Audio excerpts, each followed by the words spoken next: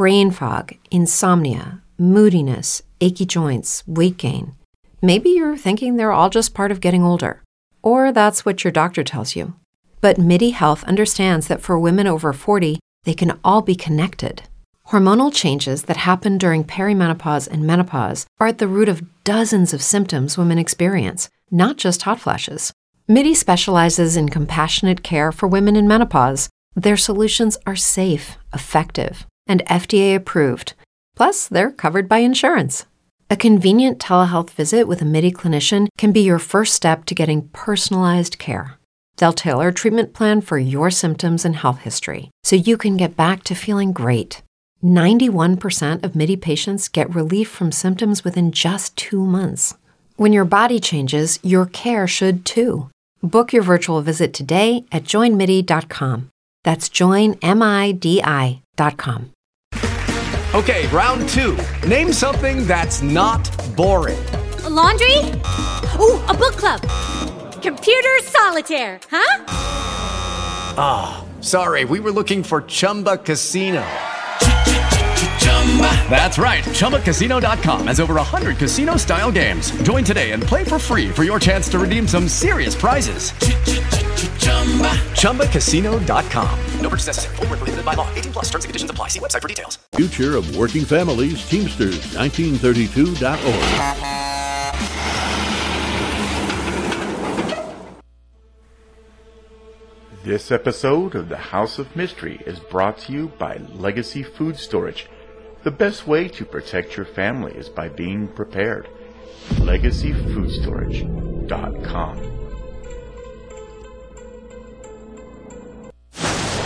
Fiction, science fiction, horror, fantasy, crime, LGBT, thriller. You have now entered the House of Mystery with your hosts, Eric Shapiro, David North Martino, John Copenhaver, and Al Warren. Heard on KCAA 106.5 FM Los Angeles, 102.3 FM Riverside, and 105.0 AM Palm Springs. Welcome back into the House of Mystery. I'm Al Warren. Mr. Joe Goldberg. It's a serious day when Joe's in the room. I'm in the room. I'm ever so serious as I drink my diet beverage and come off like you have of a writing binge. Diet beverage? I thought you were into the bubbles. I do this. It's a diet beverage made on SodaStream. Recommend the SodaStream. I live on it. I can't help it. Yeah, I can imagine. I need something bubbly like you. I need something around me that's bubbly. Yeah, I'm not bubbly enough for you? Jeez. Well, that's why we have to have Bruce on, because Bruce, so you know, his nickname is Effervescent. Yes, that's exactly right. Well, that's what I've heard, but I didn't want to say that. Let's find out. Let's ask him. Bruce, are you effervescent? Well, I've had enough Diet Coke to make me that way. Well, now, Bruce is our guest today. He is Bruce. I don't want to say it, but Mr. Bruce Borges. He is so Borges. His new book, The Bitter Past, a Mystery, is the Porter Beck Book 1. So thank you for being here first. Thanks for having me. I really appreciate it. Well, Bruce, so what drew you into this world of writing, this unstable, insecure world of writing? Why would you do that?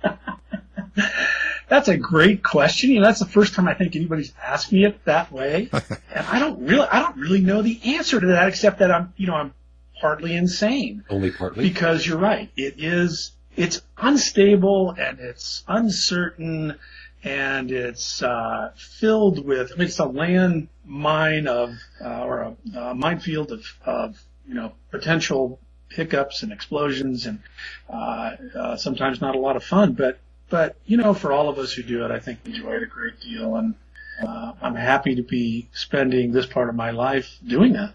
I just, before we get into your book, I was just wondering, when I was reading your bio, did you ever go after your old guidance counselor that said you'll never be an astronaut? Because it's because of that kind of reinforcement, you're not an astronaut. Right. And, I kind of wish I could have found him. I'm sure he was pretty elderly, as I recall, at the time, and that was, 40 plus years ago. So he may be long gone, but it would have been nice to say, you know what, you're right, I didn't become an astronaut, but this is what I'm doing. Well, you can kill him off in your book. That's true. I might do that. That's what you got to do. You might do that. Okay, so now you are in the world of mystery here. So you've got Porter Beck, book 1. So who is Porter Beck? Like, how do you describe that character? So Porter Beck is a recently retired Army officer who spent his time predominantly as a foreign area officer, which means that he was predominantly a specialist in certain parts of the world and did a lot of intelligence work. And he has returned recently to Lincoln County, Nevada, where his father had been the sheriff for several decades and where he has recently taken over that job. It's a very rural county. Lincoln County is a real place. It sits just north of Las Vegas in Clark County. It has about 6,000 people, and it is 11,000 square miles. So it's about the size of the state of Maryland. And the sheriff's department there, which Porter Beck is running, is comprised by, anywhere from 10 to 15 officers at a time. So it's a huge area to cover geographically with a very small, or as I like to refer to it, as a Boy Scout troop size department. So you have this character, Porter Beck, and you have Nevada, and you have the topic behind your book, which you can explain.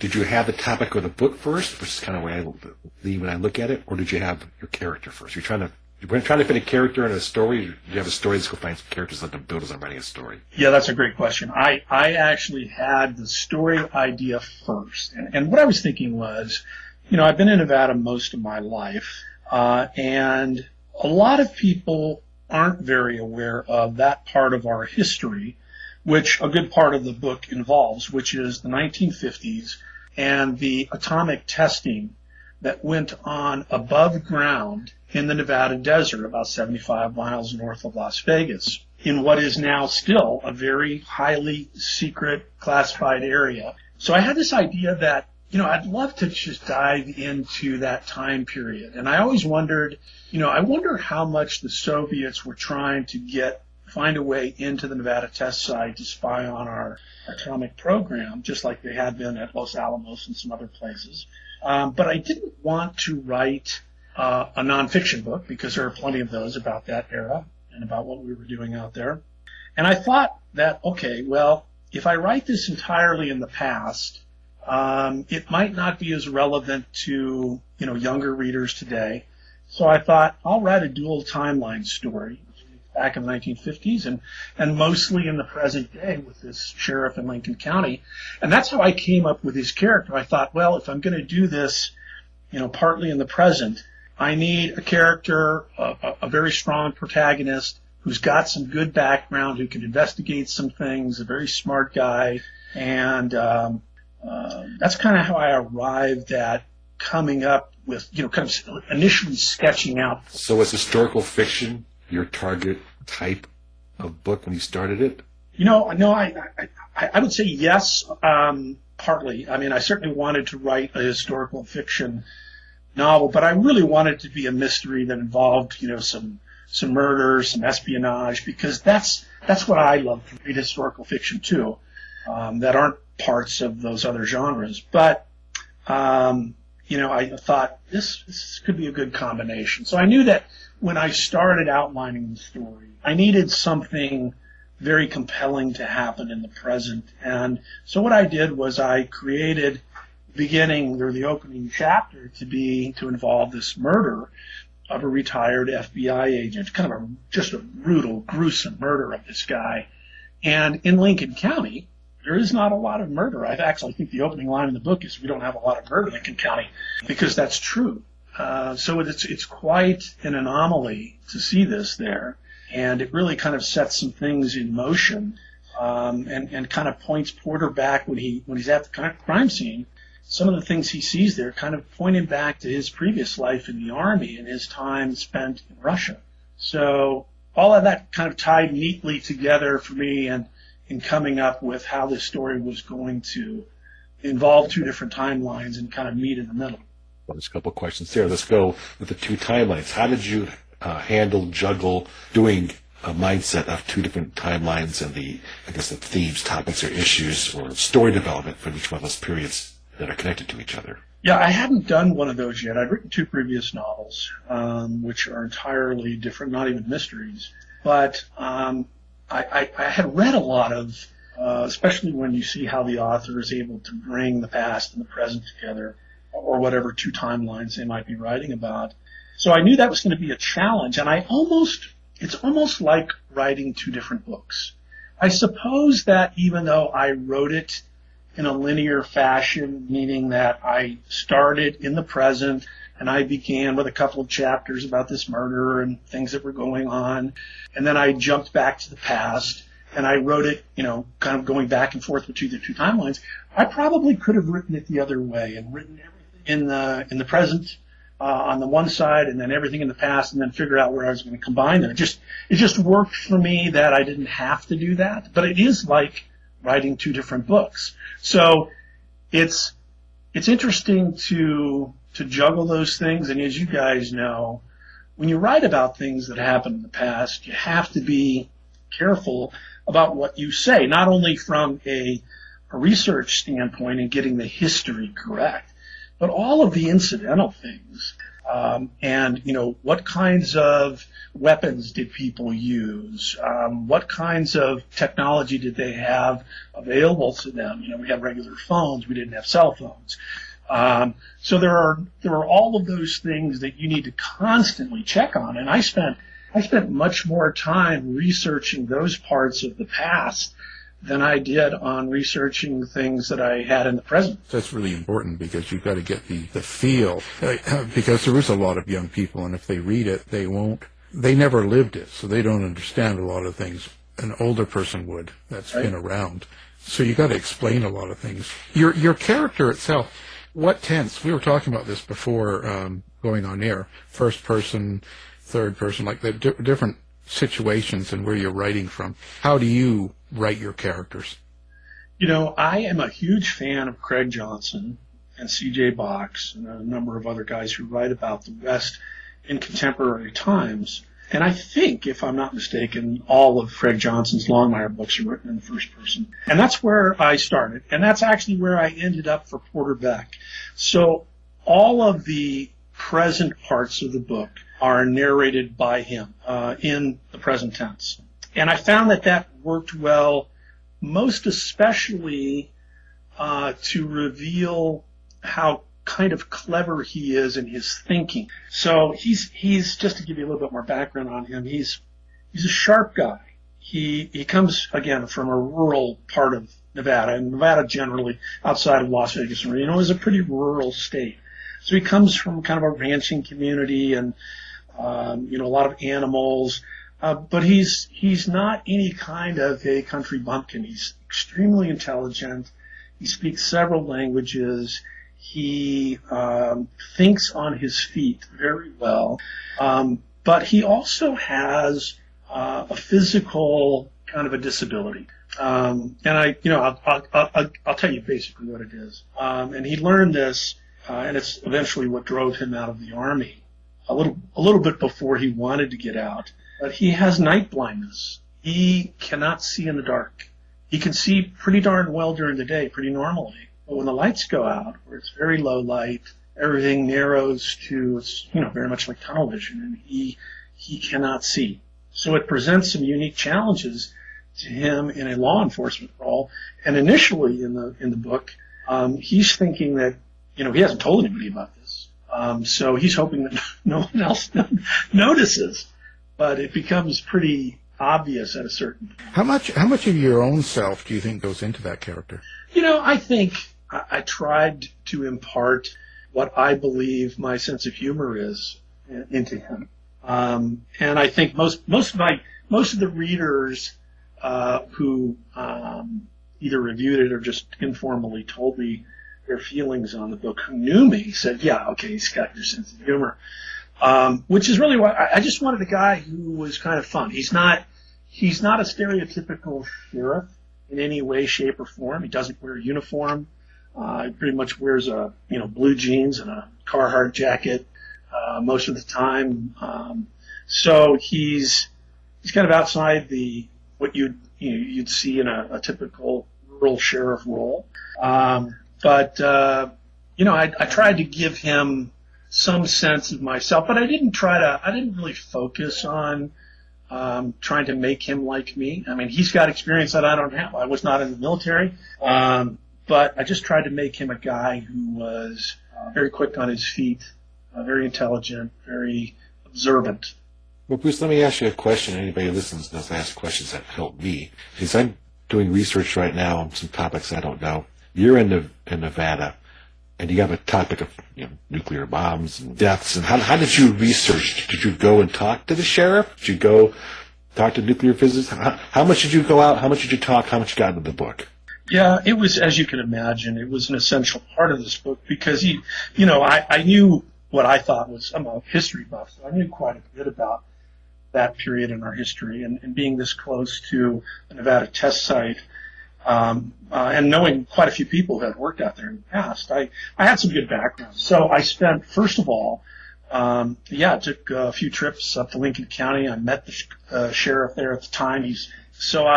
I did that. I spent a lot of time up there, kind of, physically, visually scoping out the geography, and I've been there quite a few times before, but getting a better physical sense of the area. And then with Lucky Land Slots, you can get lucky just about anywhere. Dearly beloved, we are gathered here today to... Has anyone seen the bride and groom? Sorry, we're here. We were getting lucky in the limo and we lost track of time. No, Lucky Land Casino, with cash prizes that add up quicker than a guest registry. In that case, I pronounce you lucky. Play for free at LuckyLandSlots.com. Daily bonuses are waiting. No purchase necessary. Void where prohibited by law. 18+. Terms and conditions apply. See website for details. In learning more about our nuclear program at the time out here in the Nevada desert, which, again, most people, I had no idea that between 1950 and 1960 we set off 100 nuclear bombs above ground. And so I wanted to learn more about all of those different tests that we did and when they happened and how big they were in terms of nuclear yield, and what the effects of those explosions were.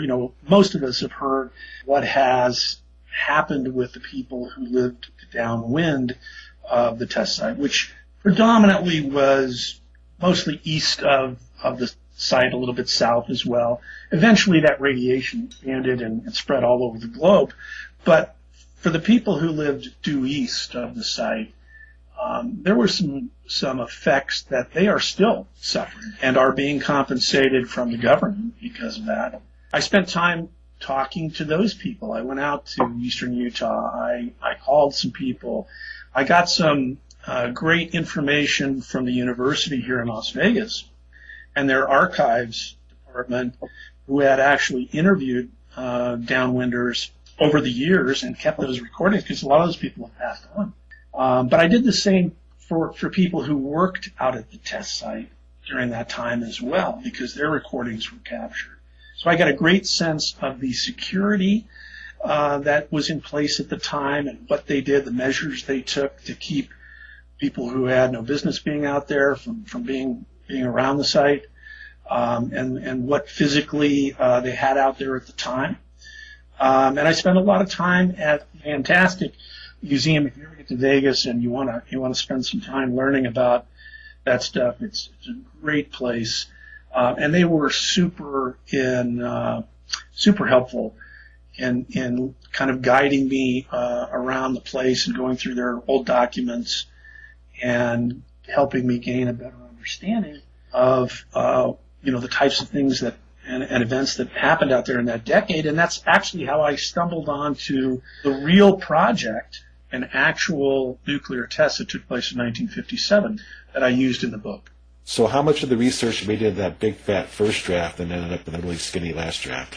That's another great question. So as you well know, whenever you write historical things and you do all this research, you feel obliged or compelled to share it with the world. And you don't really have that opportunity. There was so much research and things that I discovered that as you said, in my first draft was all in there. And then by the time I got around to the third or fourth draft, I had cut a significant portion out. And then by the time my editor at Minotaur Books got a hold of it and sent his thoughts back to me, we chopped some more out and just kept it to really what does the reader need to know about that time without boring them. Because, while it might have been fascinating to me, some of that detail is probably a little bit too much for the average reader. Yeah, it becomes an information dump, right? Exactly, becomes too much. You could always put that on your website. Yep. And I have done that to some extent, yeah. Wait, so you planned this, like this is book one. So do you kind of know how many books you're going to do and kind of have an outline of where you're going with your character and the stories? Well, yes, I do. I originally had a 2-book deal to kind of bring Porter back to life. That's been expanded, I think, predominantly because of the reaction that we've gotten on the first book. So there'll be multiple Porter Beck books. It remains to be seen how many. And we got some other things in the works that I can't really talk about at this point. But, they're going to be around for a while, and I have some really good ideas. As a matter of fact, the second book, which is called Shades of Mercy, comes out in July. So it's already in the can and is actually going out to some folks for early reviews now. And then I'm currently about 100 pages into the first draft of book 3. A writing man. Yeah, I'm jealous. I feel so like a slob. Don't we all feel that way? I see how prolific some of these people are, and I'm just going, oh my God, I just can't do anything remotely that fast. Don't you sleep? Bruce, are there themes inside these books? Is there something, it's historical fiction, which lends itself to say you need to learn something from history. Is that in there, or are these more story plots? Well, I think yes. In book 1, and keep in mind that the only book that right now is going to be historical fiction is book 1 because it has that past timeline that runs parallel to the present one. My next few books probably will all be in the present, at least as I've outlined them so far. But I think that's probably how it's going to progress at this point. Bruce, can I ask a question about your secondary characters? How do you fit them into the main character in the story? Were they part of fiction, historical fiction, or were they just some of them just built to be support network or to show the character and development of your main character? Well, I obviously had to invent the entire world in the 1950s, and all of those characters. I really have one central character in that past timeline who, yes, has a supporting cast, but it wasn't something that I had in mind when I got started. I just knew that I needed a main character who, and I'll tell you who he is. He's a Russian spy. He's a Soviet spy who comes to the United States in 1955. And so I just tried to build him as I thought would make sense for the time. And so kind of going back to your previous question, the theme that I have in book 1 really is that, without spoiling anything for anybody here, that a lot of the decisions that we make in life seem to be dependent on where we're born and where we're raised. It's a matter of geography. And patriotism is another thing that kind of is in the eyes of the beholder.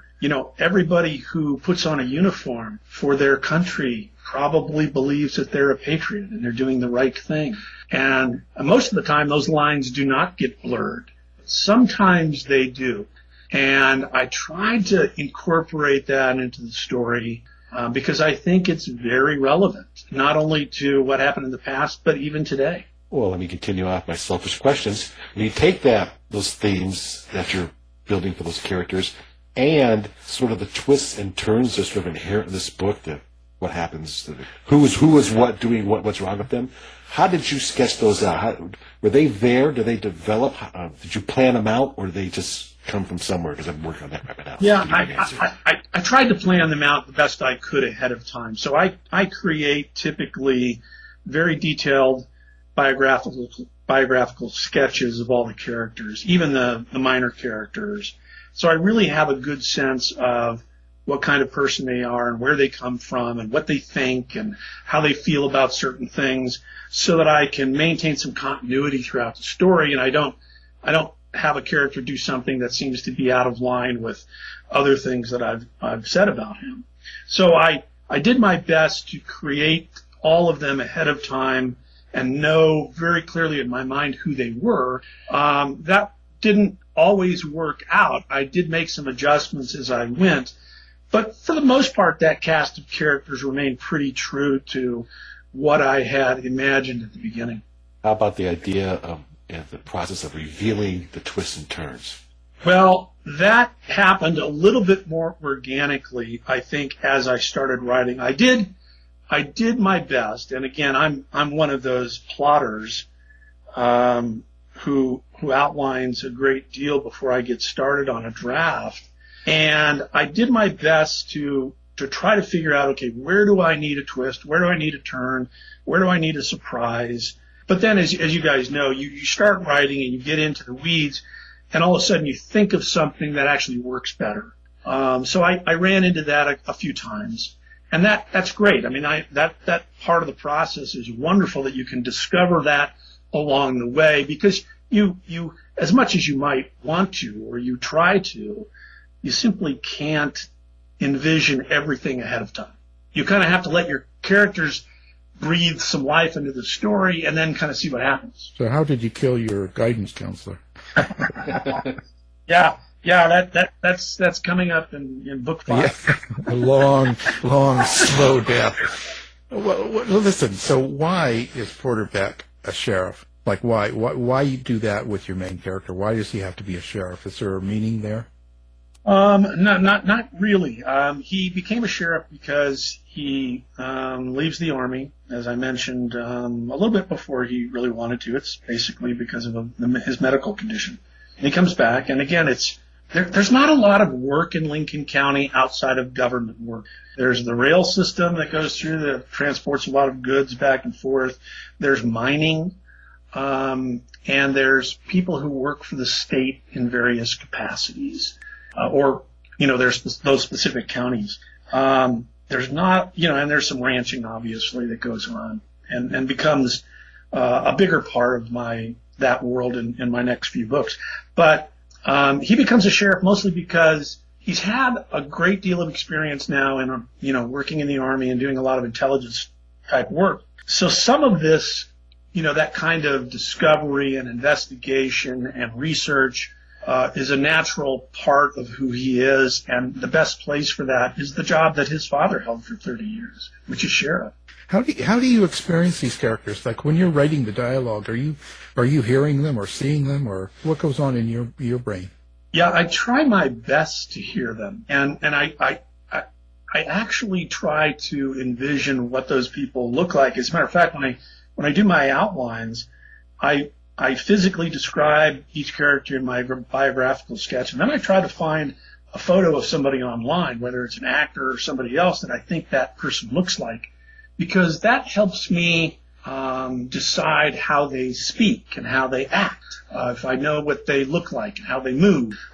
So I try to do that to the best I can, but I really do try to hear them as I'm writing. I go back a lot and I read it out loud, especially the dialogue parts, to see does this sound like Porter Beck, or does this sound like Sana Locke, who's a big part of book 1. So yeah, that's how I do it. And your female characters, can you get into the heads of females and write them as a strong character and lead? Well, I guess that depends on who you ask. If you're asking me, I would say yes. But it's funny. And I'm sure you guys have run into this. I got a few reviews from women who said that they thought Porter Beck was misogynistic and kind of crass in the way he thinks about some of these female characters. Well, first of all, there's nothing in the book, I just want to set the record straight, that's disrespectful to women at all. That they perceived the opposite of that is interesting to me and a little disturbing. But I did my best to kind of paint all of the female characters in my story as very strong women. And yeah, sure, I'm a guy and I don't and I'm not a woman, so I some of that I have to imagine what it would be like and how a person would act, how a female character would act. But I also run it by some very female beta readers that I have to say, and I say, tell me if I'm doing something here with this character that seems out of whack to you. Well, I don't understand why, if your character has some tendencies to be a certain way, that's who they are. Do you know what I mean? I don't think you should have to purify people to fit a narrative, no matter what it is, because characters are characters. They're not everybody in this world is perfect. And just Joe, of course. Yeah, I was saying just G, but I thought you'd go first. People are people. We're flawed. We make mistakes. All right? And some people want to be aggravated by that, and that's why you have those kind of people to aggravate them, to bring to light those characteristics of other kinds of people.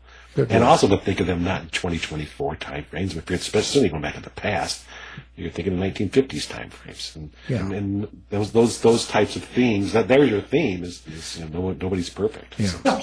Yeah, and to be real, because when you do cover something in the 50s, man, I'm working on stuff now in the 50s and 60s, and I'm watching a lot of shows and game shows and live shows and news shows from then, and how they treat it and talk to females then was just pretty amazing. I'm surprised at how it was done, and everybody sort of thought it was fine.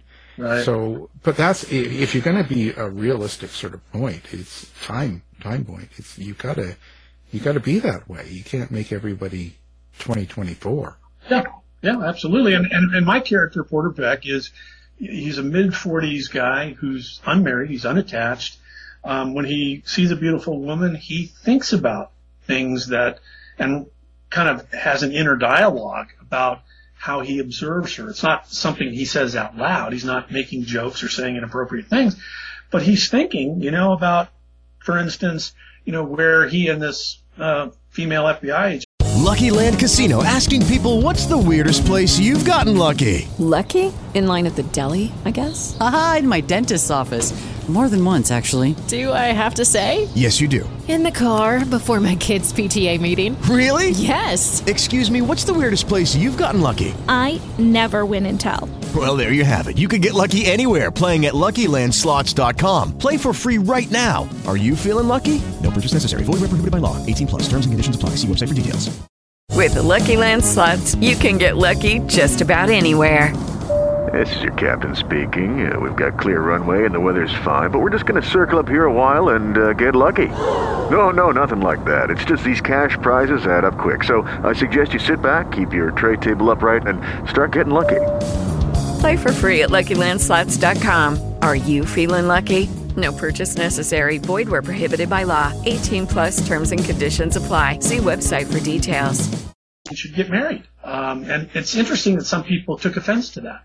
But it's realistic. I mean, I turn on a What's My Line from 62, and a beautiful girl comes out and signs in. Everyone's whistling in the audience and hooting and hollering, and everybody thinks it's fine. Nobody's offended. It's just that's the way it was. So if you're going to bring someone back to that time zone, that's how it was. I don't know. I'm not big on purifying or changing things because it's not realistic. Well, it's the battle between perception, reality, and being cliche. So as I'm writing along, I'll write cliche in red next to a character or a spot saying this is just being easy. Yeah. Then you turn it into reality and perception, and don't cancel yourself as you're writing. You're writing your own book. You're writing your own story. But that's the battle. So as long as you're not cliche, it's like, she checks her mirror and the makeup and well, that's what the character does. That's what the character does. I have a character who has characteristics, but that's what they are. That defines who they are. It's that little piece. Not because I'm being a guy writing a female person. It's just that's who that person is. Like a guy would worry about what knife he carries or whatever. I'm going bald. Well, too sorry about that. Yeah. In fact, Bruce. It's a terrible situation. Yeah. Anyway, so that's how I feel. I feel the tension. Do you feel the tension as you're writing it? I do. Yeah. Everybody's standing on your chest. Your readers are standing on your chest, looking over your shoulder, going, no. That's right. Well, how does that experience change you? Like when you go through a series like this book, and all the research, all the work, you put it out there, and then you do get kind of reviews. There's a lot of noise around, and so how does each book, do you think, change you, or do you, and plus you're living through your characters, you're reading them out, you're being your character for a while. Does that experience kind of alter you in any way? I don't think so. I think, like you said, I try to stay realistic with my characters and have them live real lives and experience real things and have real feelings that are human. And I am cognizant not doing anything that is going to be overly offensive because pretty much I'm not that kind of person. And I don't want my characters to be that way. I might create a character at some point that is very, actually in the first book, in The Bitter Past, I do have a deputy sheriff he's a racist. But that's who he is, and I make sure that he's true to his character. But I try not to worry too much about the reactions of a very few readers. They have their own tastes. I appreciate that, or I respect that. I'm not going to please everybody. Not everybody is going to like, my book or books, and that's fine. But a lot of people do, so I'm happy about that. And I see, okay, so you've got nomination in the Left Coast crime thing that's happening in Seattle and stuff. Does that change how you continue to write? Does that put any pressure on you when something like that happens? I think, quite honestly, the more pressure I feel comes from my publisher, and now because I'm writing this series and I have a contract for it, I have the deadline. And when you're writing kind of for yourself, you don't have to worry about those things. So I feel a little bit of pressure occasionally, especially while you're trying to market your current book or the next book that's coming out and balance that with your writing time. So that's where I feel pressure. I don't feel any change or, it's nice to have that nomination. And I hope we garner some others along the way, but I'm not focused on that at all. Right. Yeah. It's kind of one of those things. I think the less you pay attention to all that stuff, the better. You can focus on what you're doing rather than the stuff around you, Yeah, because it is easy to get lost in that stuff. Oh, yeah. Go online and get to an argument with someone. Yep. Yeah. Well, listen, so that brings up, do you have a website? Do you do social media? Do you like to interact with readers? Do you get involved in that? And if so, how do people get a hold of you? So they can go to my website, which is just bruceborges.com. And there's plenty of, there's a way to contact me if they want to reach out. I get a lot of people who do that pretty often. And I have a newsletter that I do on there occasionally, 3 or 4 times a year. But I am pretty active on social media, as Joe knows. I'm on X, and I'm very present on Facebook, and a little bit less on Instagram, but I'm there. So yeah, I try to do all of the things to have it, and I literally love it when somebody reaches out to me and says, I read your book, and these are my thoughts on it. I love that kind of back and forth, whether it's online or it's in person at, a book signing or some other event. I actually did a library event here in Las Vegas a couple of weeks ago, and one person showed it. And it was interesting because, they were expecting more, but it was the first beautiful day we had here in some time. So I think most people were saying, I'm not going indoors, I'm going outside. And, but it was nice to have this one gentleman there, and we talked for an hour. Because he had already read the book and everything, and he's just a library goer. But I love that kind of interaction. I thought you were going to say he was a guidance counselor. Terrible. So what's next? You got the second one in the bag, so to speak, and or you've got something else going on? What are you working on now? Yeah, so Shades of Mercy, which is book 2, comes out on July 16th, and it's a really neat story that starts with the hijacking of a highly classified military drone over Lincoln County, which is, again, right next to Area 51, that very secretive area that is controlled by the federal government. And then it kind of it bleeds into a few other areas and involves a girl named Mercy Vaughn, who's 16 years old, who's currently incarcerated at the Lincoln County Youth Center for committing some online computer crimes, which seem fairly minor on their face. But it turns out that there's a lot of people who are looking for her, and maybe she's not really who she says she is. And Mexican drug cartels and a foreign government are also involved. So it's going to be interesting. Yeah.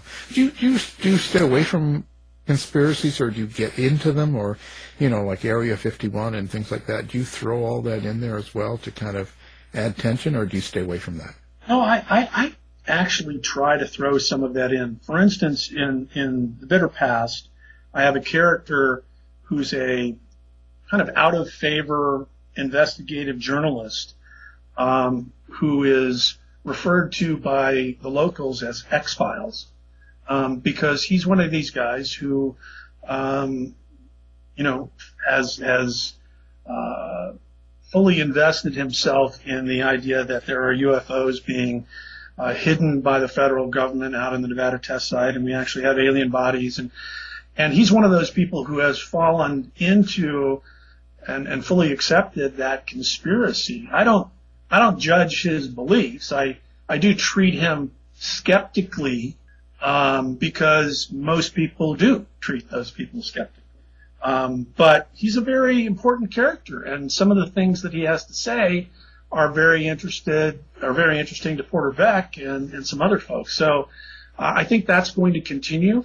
And fortunately for me, the Nevada desert and the fact that about 80% of all the land in Nevada is managed by the federal government in some way, shape, or form gives me lots of chances and lots of opportunities to get into some of those conspiracies. Do you stay away from headlines? There's kind of stuff in the news, modern stuff, or you don't want to touch that? I actually like headlines, and I use them quite often. I've used them in other books as well to at least be a starting point for a story, and then I kind of take it and go, okay, well, how can I fictionalize this, and how can I make it something really, really interesting? Because a lot of headlines that we see about, especially that involve technology around us, these things are probably going to be huge for us at some point. So I like to use those to whatever degree I can. Well, that's interesting. Well, anyway, so we'll have everything up on our website so people can find you easily, and and your book and your website and stuff. So appreciate you being here. Your book is called The Bitter Past. It's a mystery, Porter Beck Book 1. And, of course, our guest is the author of that and many more. Check out his books. It's Bruce Borges. Thanks for being here. Oh, thanks so much for having me, guys. I really appreciate the conversation. Thanks, Bruce. We interrupt our programming. This is a national emergency. Important details will follow. Are you prepared? Legacy Food Storage. The best way to protect your family is by being prepared. Go now to legacyfoodstorage.com. Use coupon code HOM15 now for 15% off. Quick, go!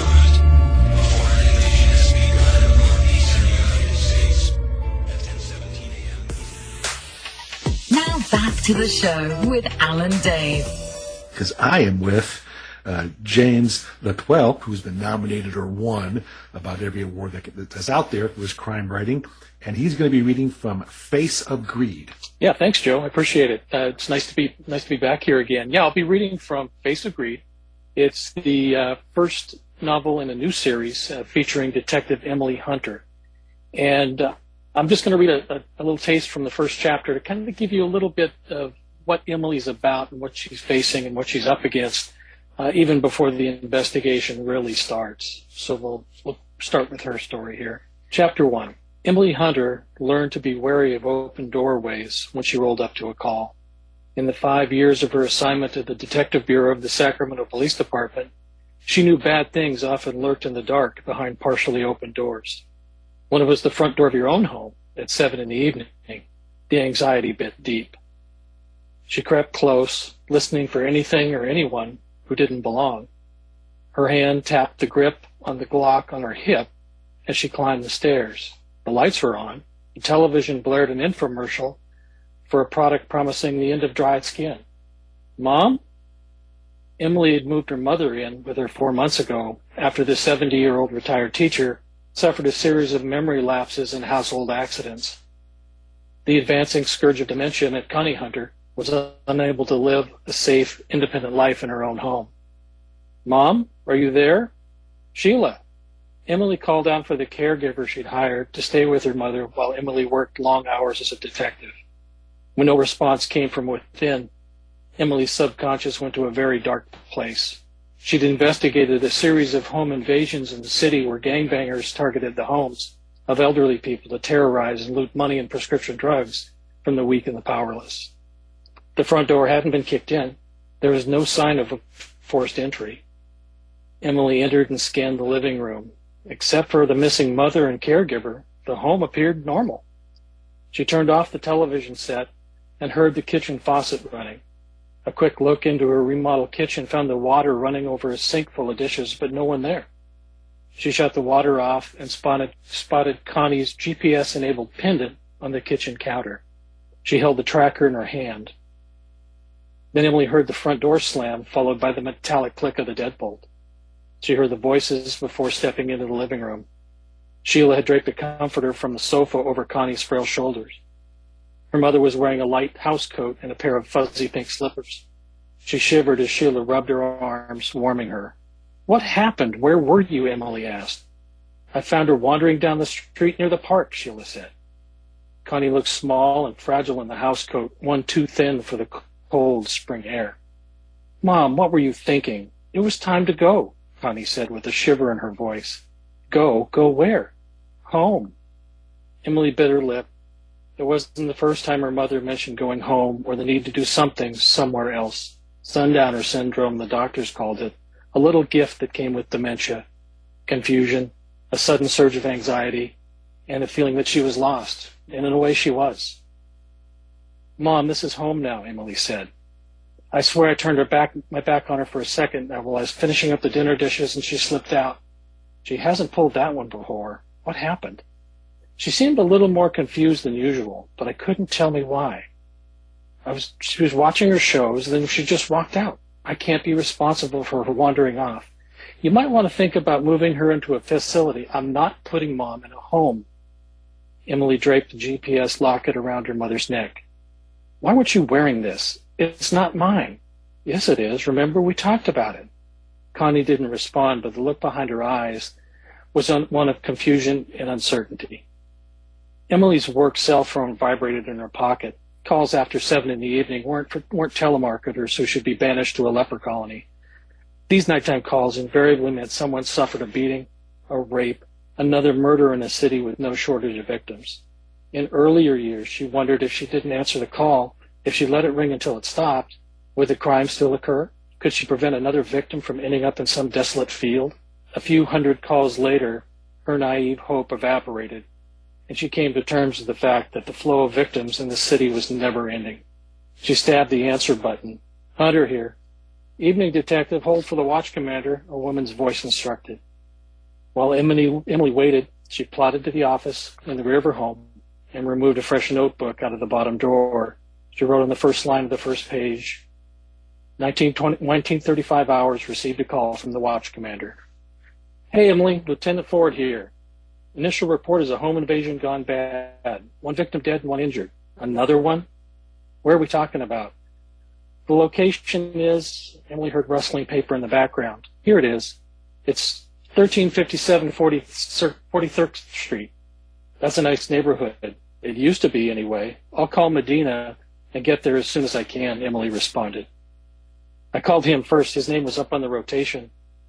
Javier said he'd meet you on scene, Emily. And there's something else you need to know. Emily fell silent. The chief is already there. He's taking a personal interest in this one. Oh, sweet Jesus, that's never a good sign. Emily tossed the notebook on the desk. Gotta mean, this is a high-profile case, so watch your back. I appreciate the heads up. I'll be there as soon as I tie up something.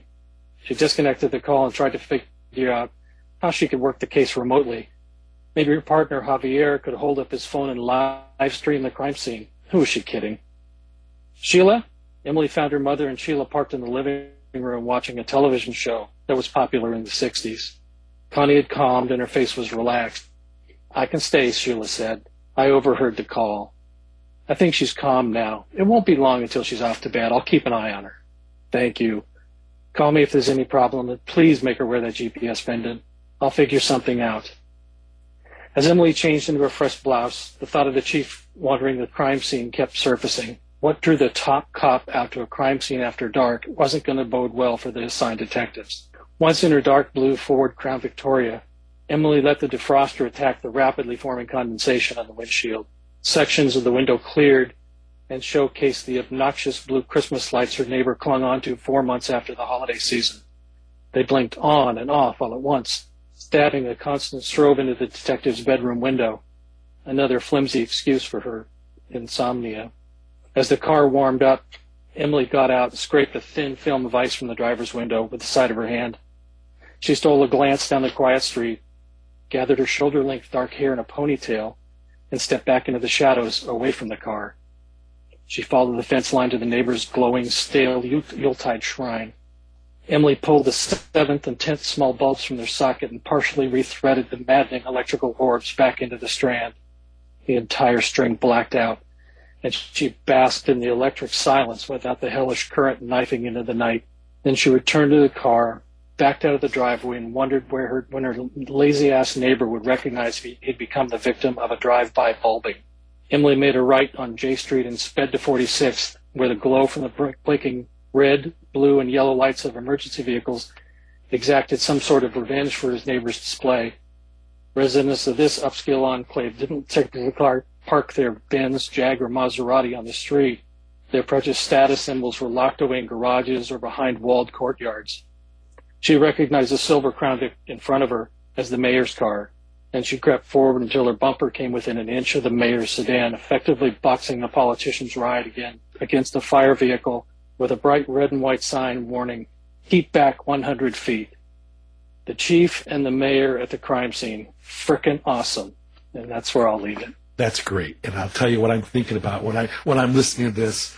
This is something I'm working on, is your use of senses as you're writing. All those characters and the world they live in. Tell me how you incorporate, how you build out the senses of these characters and the world that they live in. I'm kind of a visual writer. I kind of have to immerse myself in that world. And this one was a little bit easier because the whole home invasion was based on one of the first murder cases that I worked on. So it was the home invasion gone bad. The homeowner was murdered in front of his family. What if that story unfolded differently? And that's kind of what stuck with me all these years, was try to interpret that and retell it in a different outcome. But you get immersed in the sensory details of it. I think that I enjoy reading that, and I hope I'm able to bring some of that into my work. Well, it shines in this book. Oh, thank you. I think everybody should grab it to learn and to read and be entertained by it. It's fascinating. Thank you very much. Thank you. We interrupt our programming. This is a national emergency. Important details will follow. Are you prepared? Legacy Food Storage. The best way to protect your family is by being prepared. Go now to legacyfoodstorage.com. Use coupon code HOM15 now for 15% off. Quick, go!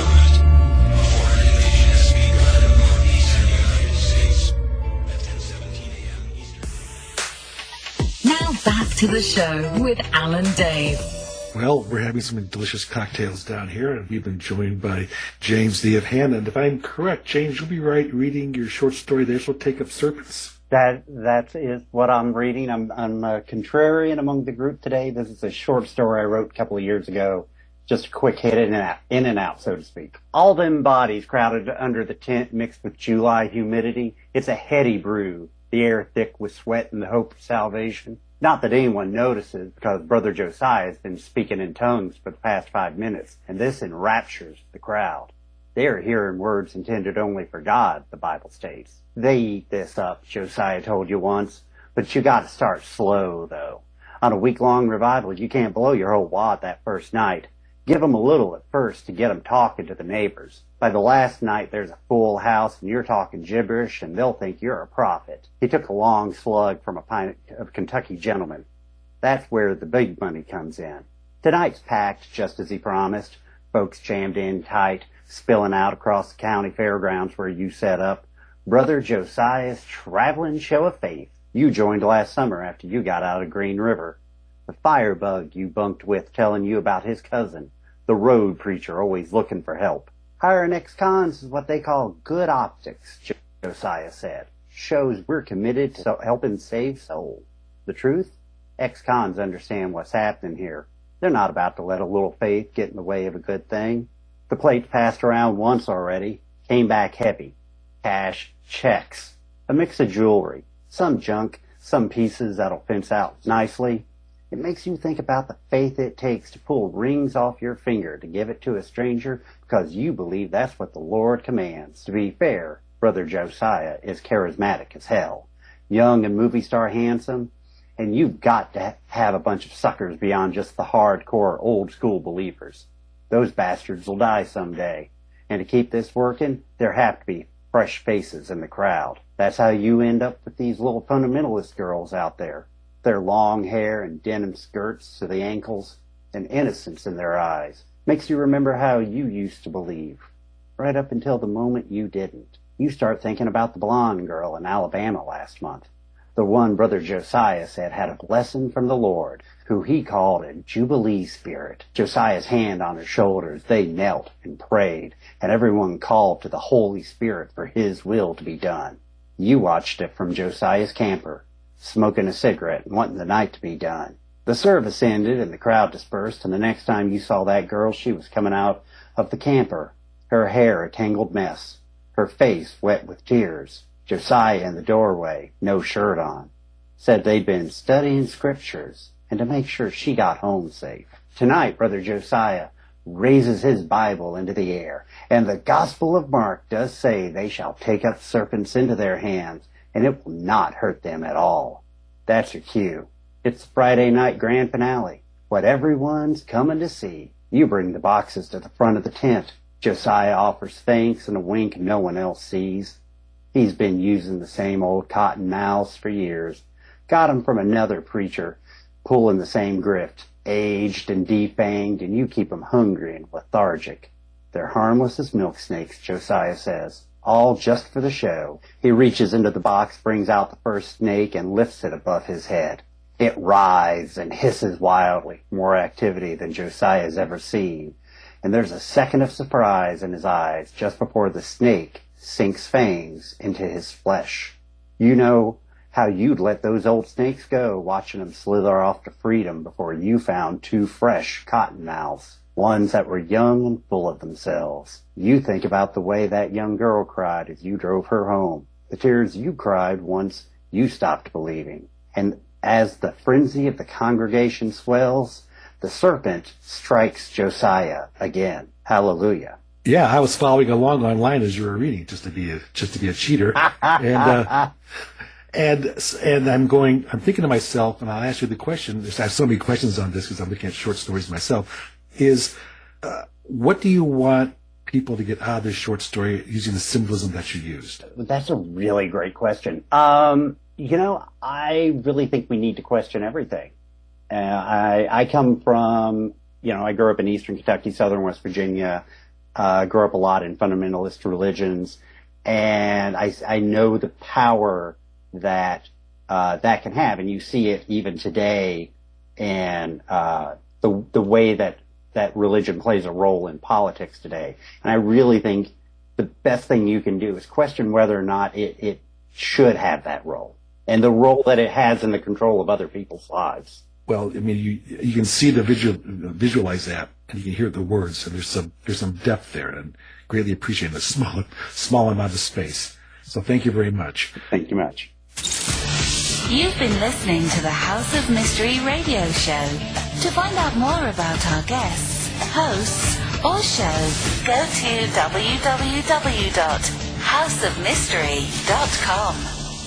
Show's over for now. Was it as good for you as it was for me? Well, good night. This has been a production of Something Weird Media. I'll be back. And now, the voices of KCAA with an exciting announcement. Want to hear NBC News or KCAA anywhere you go? Well, now there's an app for that. KCAA is celebrating 25 years and our silver anniversary with a brand new app. The new KCAA app is now available on your smart device, cell phone, in your car, or any place. Just search KCAA on Google Play or in the Apple Store. One touch and you can listen on your car radio, Bluetooth device, Android Auto, or Apple CarPlay. Catch the KCAA buzz in your earbuds or on the streets, celebrating 25 years of talk, news, and excellence with our new KCAA app. Just do it and download it. KCAA, celebrating 25 years.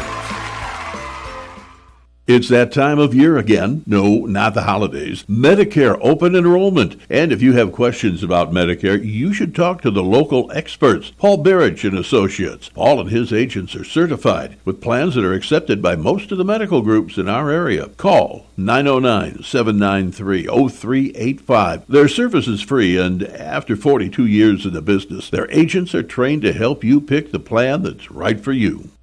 KCAA is your CNBC News affiliate. We're the station that gets down to business.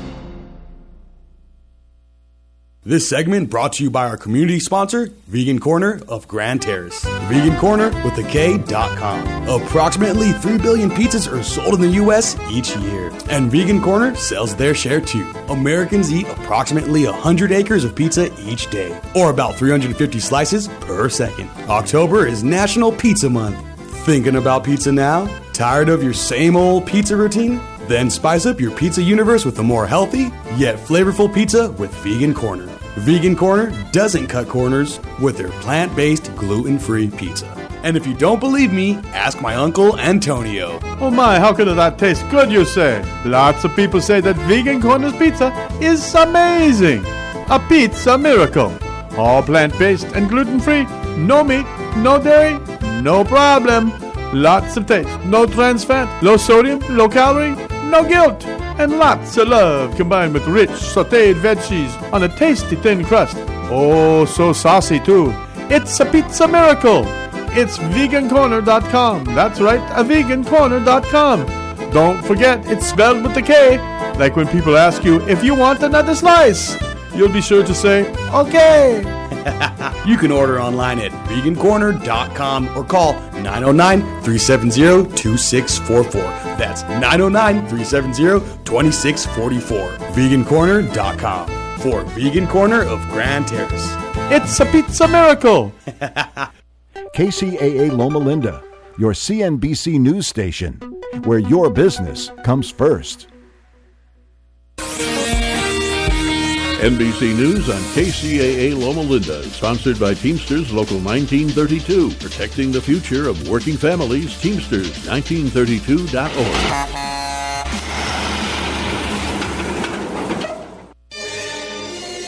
It's the Opperman Report. And now, here is investigator Ed